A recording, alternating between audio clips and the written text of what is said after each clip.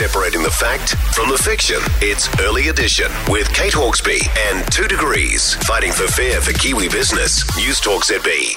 5:20. So with crime rates going gangbusters, it may not surprise you that car thefts have also gone up. AA has stats saying there's been a 36.5% rise in the last 12 months. In Auckland, it's gone up 43%. Joining us now is AA's head of motor claims, Beau Paparoa. Morning to you. Kia ora, Kate. Is this pretty much on par with what you're seeing, or were you surprised by the jump here in car theft numbers? Not surprised so much. So as when we actually dived into the data, it was probably a bit surprising how much when you look at the actual numbers. But we knew that theft was definitely on the rise. What sort of numbers are we talking about?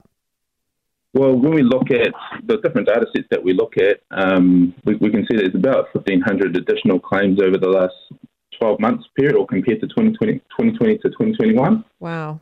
What are the cars mostly being targeted?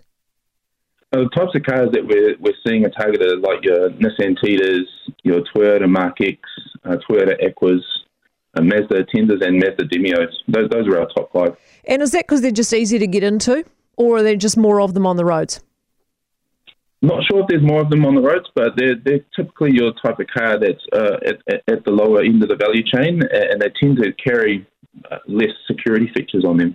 Yeah, I was going to ask about that in terms of what we can do better. I mean, crime is up, especially in Auckland, we know that. But are we doing enough to protect our cars from break-ins? I think the important thing for us is for anyone really, is to try and do what they can. And we released some tips around, if you can afford to park off street, that's a real winner right there. But other things like there's some low-cost security features such as a steering wheel lock, which we've got some evidence that suggests that acts like a really good deterrent from thieves. Right. And I guess, parking under street lights isn't a bad one and stuff like that. And some people have steering wheel locks and all that kind of stuff, which I guess would put people off. Yes, absolutely. Yeah. There's definitely some evidence there to suggest that all of those little things can help. And at the end of the day, but the main thing is just everyone seeing if they can do their part. Exactly. Yeah. Thanks very much, Beau. Appreciate it. Beau Paparoa, who is head of motor claims at AA Insurance. I note in one of the AA's tips they say to be extra vigilant during warm weather because there are more thefts in warm weather.